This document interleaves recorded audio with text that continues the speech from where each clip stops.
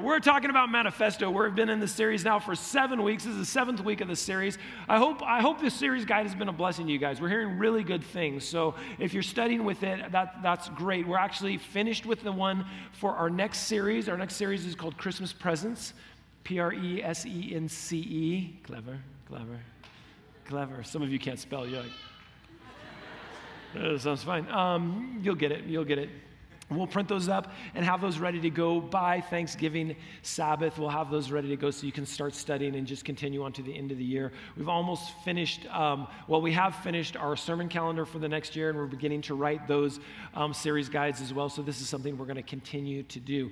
But in this series, Manifesto, what we are saying is that you are God's manifesto. You are God's revelation to the world. And as such, it's incredibly important that you have the right words and right understanding of your Christology, of who Jesus is. And we're using the book of Colossians to explain to us who Jesus is so that we can have the right words to be that manifesto, to be that declaration to the world on who Jesus is. That's really important for us. So this is what we're doing. And last week, Mike had a tough text. I don't know if you noticed this, but every time there's a really tough text that might be a little controversial, I leave town, because I think it's the best thing to do. And so we gave it to Mike, and Mike had to deal with this text that says, don't judge people for what they do or what they don't do. And as Seventh-day Adventists, we struggle with that text. We're not really sure what to do with it, so we have a tendency to ignore it, which is not helpful. But so I thought Mike just dove into it in a really powerful way.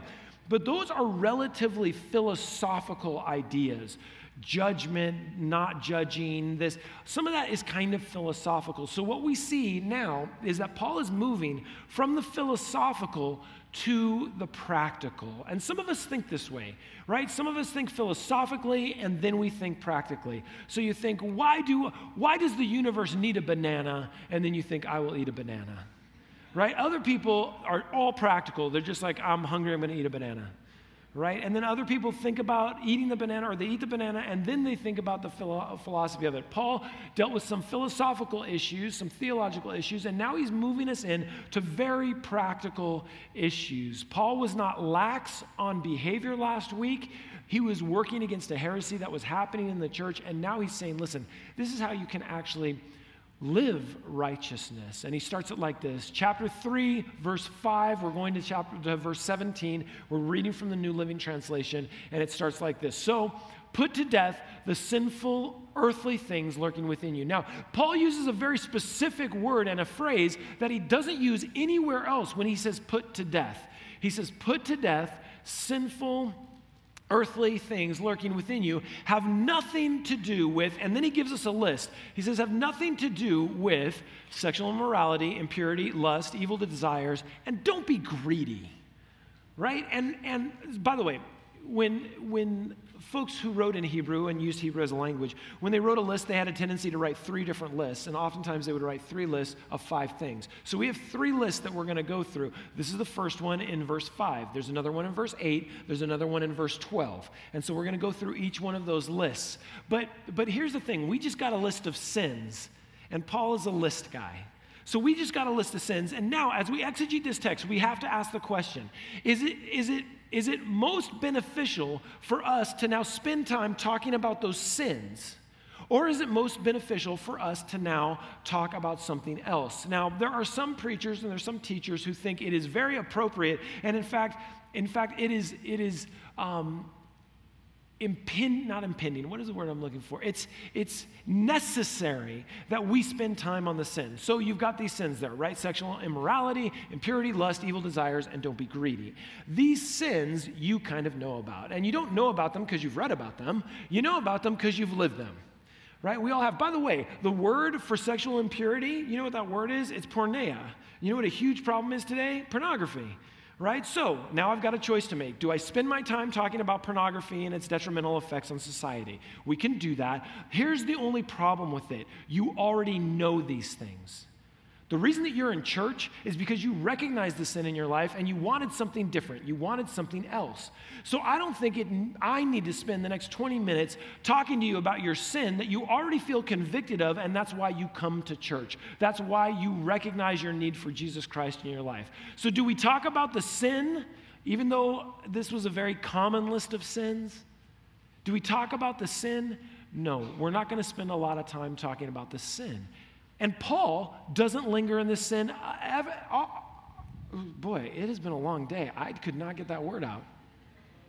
Paul no longer wants to linger in the sin as well. When we ask Paul the question, do we linger in the sin? He says, no, you don't linger in the sin, and let me tell you why. You put it to death, and let me tell you why you put it to death. You put it to death because you are no longer there anymore.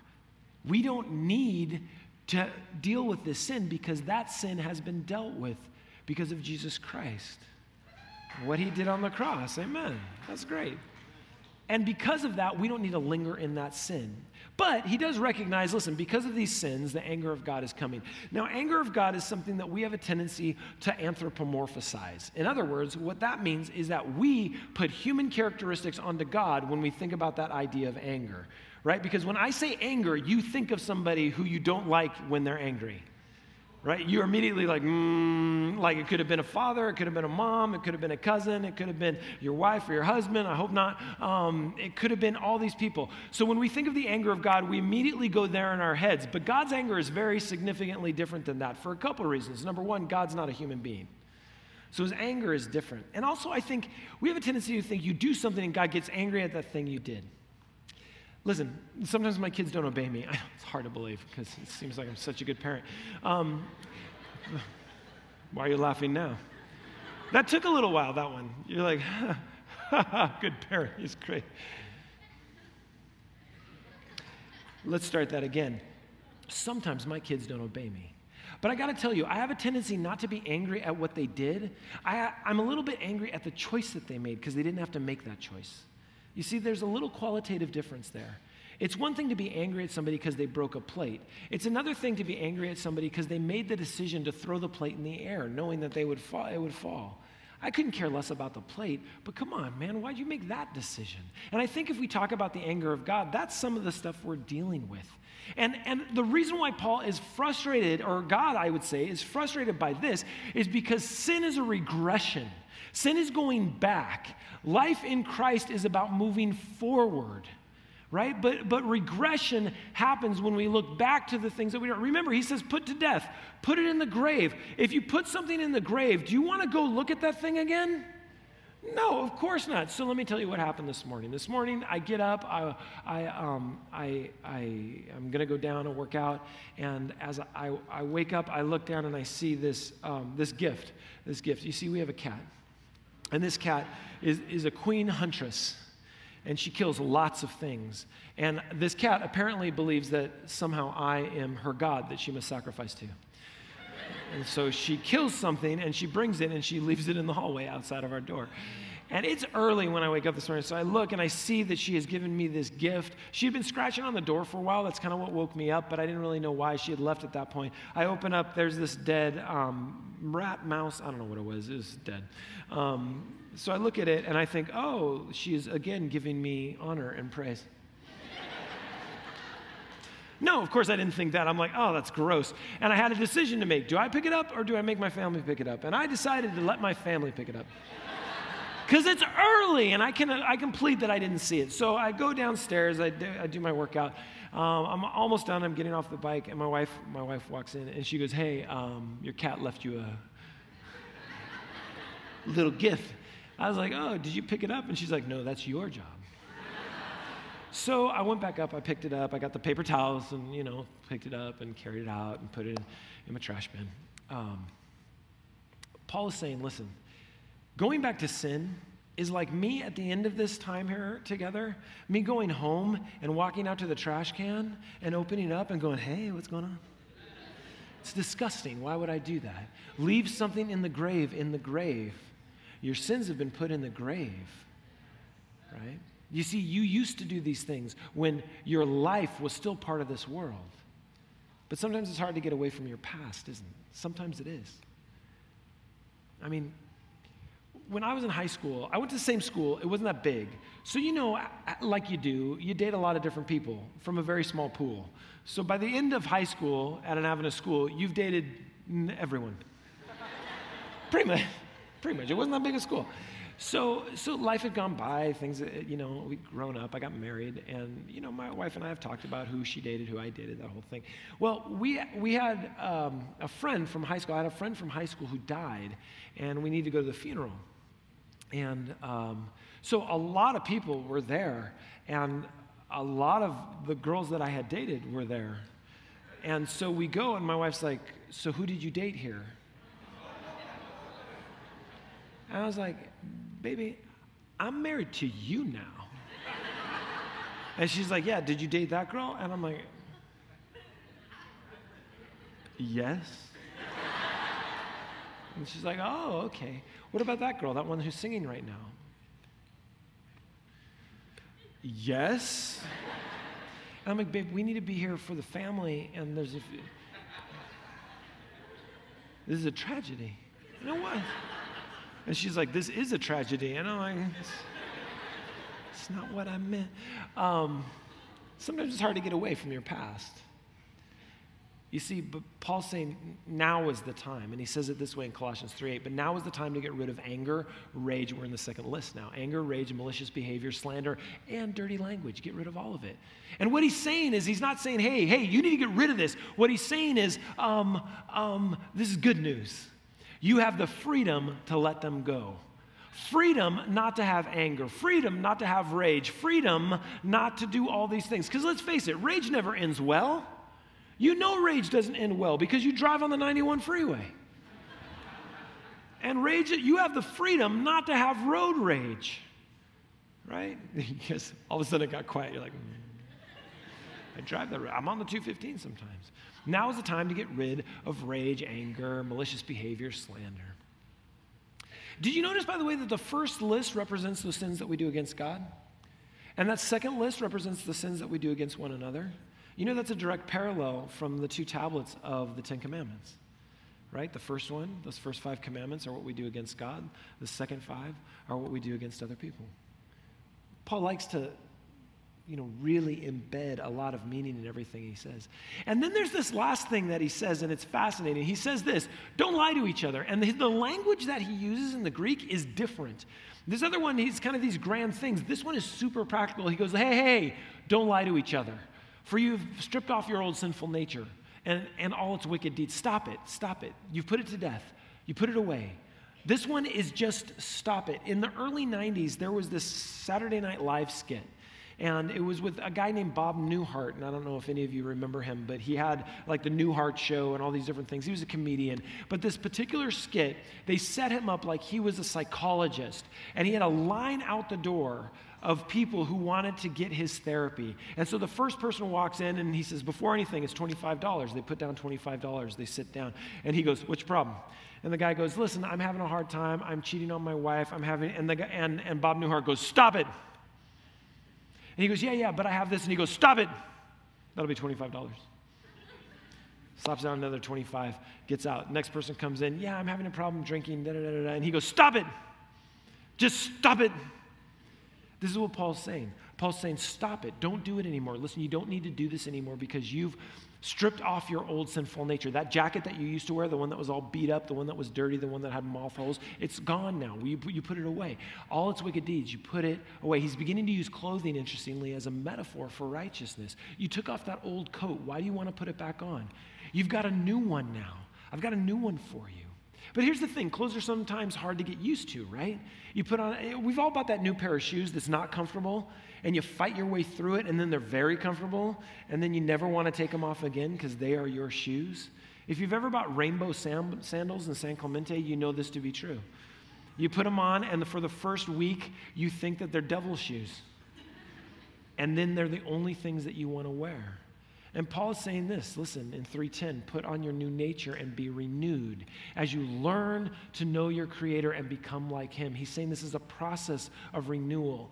Put on your new nature, become, be renewed, learn how to be renewed. The new self is in process, and now you have a new growth toward a new goal. He's like, listen, I gave you this jacket, you should wear it. I gave you this shirt, you should wear it. When I was growing up, when I was growing up, my dad had nice clothes. He always dressed very nicely. And I liked his clothes. And so when I got a little bit bigger, I wanted to wear his clothes. And so when he would be down making breakfast, I would go and put some of his clothes on that I like to wear. And then I would walk down to get breakfast, and he would look at me and he would go, "That's my shirt." And I'm like, "Yeah, I know." And he'd be like, take it off, you're going to destroy it." What do you think I was going to do in his shirt? And I'll be like, "You're going to destroy it, put it away. And more times than not, I'd have to go put the shirt away. And like, I would be like, "Dad, come on, I just want to wear it. Like, it looks good with my outfit." And he's like, "Go put it away." So as my boys have gotten bigger, all of a sudden they discovered that there's a whole other closet in the house. And it's mine. So I'll be downstairs, and my son, I don't remember, the first time this happened, Jake comes down, he's wearing my shirt. And I look at him, and I'm like, "Hey, that's my shirt." Because we have that weird DNA thing, right? That whatever was said to us when we were young, we're going to say to our children. You know, just for the record, it's not like, because you're going to hear it sometime in your life, and you're going to be like, "I can't believe I said what my parents said." There's a reason for it. The reason is you're not a bad person. So even though you didn't like what they said, it somehow made you into the person that you are today, and you don't have any better ideas. So you're like, "Well, I guess I'll just say what my dad said to me," right? It makes sense. So like he comes down, I'm like, "Hey man, that's my shirt." And he's like, "Yeah, look, it looks good on me." I'm like, "Yeah, you're going to destroy it." He's like, "What are you talking about? How am I going to destroy it?" I'm like, "I don't know." But then I thought about it. The reason why he likes that shirt is because that shirt's cool. That is my shirt. Therefore, heretofore, I'm cool. And he wants to look a little bit like me. Yeah. Now, I logically know and reasonably know that may absolutely not be the case, but give this one to me, all right? Like, I need this one. So my son wants to look like me. That's why he's wearing my clothes. God's giving you a new jacket. He's giving you a new shirt. He's giving you new clothing, a new robe. He wants you to look like him. That's why we put on this new thing, right? We put on this, the old self or the old nature is gone. We've put it away. And now the new self and the new nature we wear, right? And by the way, the old self, the old nature, and the new self, the new nature, they never exist together. You take off that old jacket, you don't get to put it back on once you put the new jacket on. It's gone. You buried it forever. One replaces the other. You are never the old self. You are always the new self in Christ. And what I want you to understand by that is that even if you do one of your old self things, you are not the old self. Because those things don't define you anymore. You are the new self who's regressing a little bit and probably could work a little harder, but that's okay because you've already got the righteousness of Christ on. That's really important. I want you to understand that. And here's what's fascinating. In the Greek, there's only one word for old. I can't remember it right now, but there's one word for old. But there's two words for new, and Paul uses both of them. He uses new in time, like, hey, this is like you got a new car. It's new to you because you didn't have it yesterday and now you have it today. But then there's also another word for new that he uses, and it means quality. So the old is gone, but the new is here. And it is of a different quality. The jacket that you got rid of is nothing like the jacket that you wear now because God's fabric is better, because God's workmanship is better. He understands it. We have a tendency to want to hold the old and the new in tension. And Paul is saying you can't do that because you're all new now. Peter Drucker says it this way. If you want something new, you have to stop doing something old. You know how Proverbs says it? You'll love this. As a dog returns to its vomit, so a fool repeats his foolishness. And I know that's gross, like I get it, but it's good because you're going to remember that forever, right? When you eat today. You're going to remember it. He says, don't regress. You don't have to. It's not a requirement anymore. Don't go back because that's the old you and that doesn't exist anymore. Don't do it. You don't need to. In this new life, it doesn't matter. And this is fascinating, okay? So he takes this turn and he understands that the church in Colossae, he has just told them, right, don't lie to each other. And so we're still kind of under that declaration. But he goes, listen, don't lie to each other because lies separate yourselves, and so don't do that. And he says it this way in verse 11a, the first part of it. He says, in this new life, it doesn't matter if you were Jew or Gentile, circumcised or uncircumcised, barbaric, uncivilized, slave or free. And the reason why he puts that in is because they were beginning to delineate themselves away from one another. You a Jew, you a Gentile. Circumcised or uncircumcised, which is an uncomfortable conversation, but they were having it. Are you a barbarian? Are you uncivilized? Are you a slave? Are you free? And Paul's like, there's no place for that here. Because under God, we're all one thing. We're all children of God, like Josh said this morning in worship. And he's moving here from just character to values, still under this command. He's like, accept each other regardless of the artificial distinction imposed by an earthly perspective, because that's old thinking. We don't have that thinking anymore. We think differently anymore. So this is the thing that gets me when you read this. How in the world can someone call themselves Christian and be a racist? How? You don't get to do that. Those two things are mutually exclusive according to God. You cannot be a Christian, someone who believes in Jesus and believes in the tenets of Jesus and still be racist. That's your old self fighting your new self. You're going to have to let one go. You have to. How can you be sexist? How can you think that another gender has something less than you? It doesn't work that way. So the question you have to ask yourself as you deal with this, and we all got to deal with this, is who are you biased against? Do you hate Patriots fans? And so far this morning, that's got the biggest laugh, bigger than Cowboys fans. Right? I get it. This is dumb, right? But do you hate them? Are you frustrated by them? How can you be racist? How can you be sexist? How can we be arrogant at all? How can we be anything less than open to all the people who Christ loves? So the question is not who are you biased against. If you call yourself a Christian, the question is who is Christ biased against? And I haven't met those people yet. I've never met them. And then in the second part of this verse, he wants to reiterate this and drive this home. And so he goes, you know what? Christ is all that matters. And he lives in all of us. You see what he just did there? He just took away every single distinction that is available to us. Absolutely. Absolutely. He said that there is nobody who's not like you if Christ is in you. You are the same people. There's no distinction, so stop trying to make some. Stop trying to make some. You have a new identity and a new identifier. It is new life in Christ, and it is all him. And then he says this, since God chose you to be holy people, the holy people he loves, you must clothe yourselves with tender-hearted mercy, kindness, humility, gentleness, and patience. These are tough ones.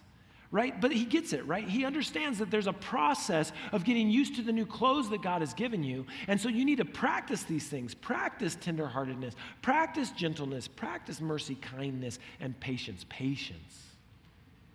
Make allowance for each other's faults and forgive anyone who offends you. Remember, the Lord forgave you, so you need to forgive other people.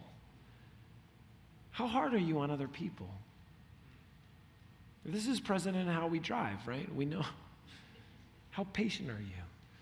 Some of you are hard honkers, right? Light changes. Ah! Some of you are polite honkers. Right? Here's the thing. He then says this in verse 14. Above all, clothe yourselves with love, which binds us together in perfect harmony. Oh, that's good. I love the fact that he used the word bind, right? Because he uses the word bind in Greek, which then we translated into the word for bind in Latin, which is religare, which is the word we use for religion. What do you bind yourself to? He's like, there's one thing you need to bind yourself to, and that's love. And who expresses that love most completely? Well, of course, it's Jesus. Because that's what binds us all together in perfect harmony. Now, I'm going to take just a moment here, and I apologize for this if you're not from our faith tradition, but the Seventh-day Adventist Church has been struggling with itself for a while now, and it's always, around this time is when they have their year-end meetings and people fly in from all over, and they do all this policy stuff, and this last one was relatively difficult again. A few of our unions, the way that we're organized, got warned. We got warned because we ordain women, and our union is one of those. The Pacific Union is one of those, and we ordain women in the Pacific Union. And so now we've been warned, which I don't think anybody really knows what that means, but we have been warned, so that's important. But there's a narrative that I heard both from the General Conference sessions and from the North American Division sessions, and I think everybody's a little wrong on this, and track with me, and you don't have to agree with me by any means, but as I'm watching these things, they're like, we need to get done with these distractions and done with these things that's causing us disunity so we can get back to mission. We need to get back to mission and what God's called us to do. We need to get back to what we are supposed to do. And the more I listened, the more I got philosophically annoyed by this. I got philosophically annoyed because I don't think we need to get back to mission. I think we need to get back to Jesus, right? Because if Christ is all, that's what we should be talking about. If Christ is all, this is a thing that should fill our hearts. There is no unity in mission. There is only unity in Christ. And once we understand Christ, He gives us our mission. Our missiology comes directly from our Christology. Who Jesus is, decides our mission. And you know what? Our mission may be a little bit different. But that doesn't mean we're not unified. So we talk about mission and it's still about us. We need to start talking about Jesus. We need to start talking about Christ at a much higher level than we ever have before if we hope to have any unity in the Seventh-day Adventist Church.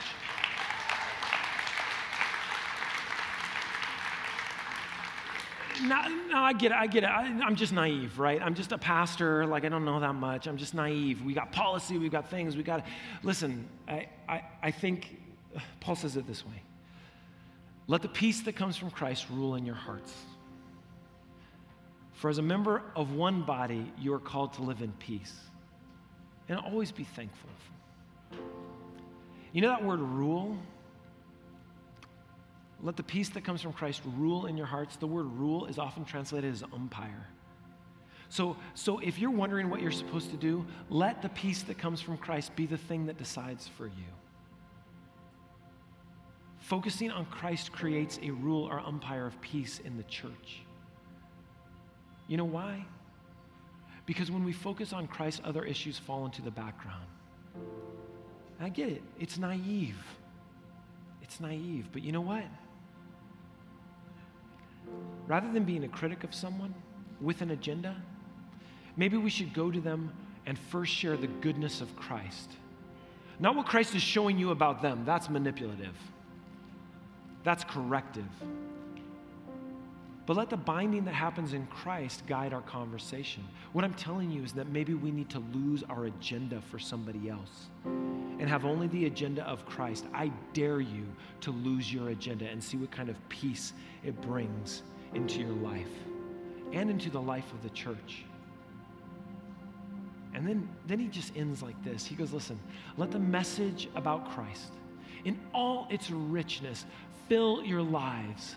Teach and counsel each other with all the wisdom He gives. Sing psalms and hymns and spiritual songs to God with thankful hearts. You see, Paul understands that when you don't fill your life with Christ, when you don't fill your heart with Christ, something else will fill those extra spaces. And that other stuff, that will incarnate in the world too. All the anger, all the hatred, all the frustration, all the impatience, all the rage, all the immorality, all that will incarnate into the world too. So don't give it any space in your life. Fill your hearts with Christ so that there is nothing else that can fill that space because there are no cracks in Christ. Inside there, I don't know if you've ever said this, but the dessert comes and you go, oh, I'm so full. And then you go, yeah, but the ice cream just fills in the cracks. Right? There's no cracks in Christ when He fills your heart. There's no way to put anything else in there. It's full. And whatever you do or say, do it as a representative of the Lord Jesus, giving thanks through Him to God the Father. Let's pray. Lord, let us be those people. And let us sing to You those songs, those hymns, those songs of praise to You. May we do it together, bound together in Your love. May Your love be the umpire of our hearts. And Lord, may we wear this new righteousness that comes only from You. May we wear it as our own clothes. May we be comfortable in those skins. Make Your life our habit. In Your name I pray, Lord. Amen.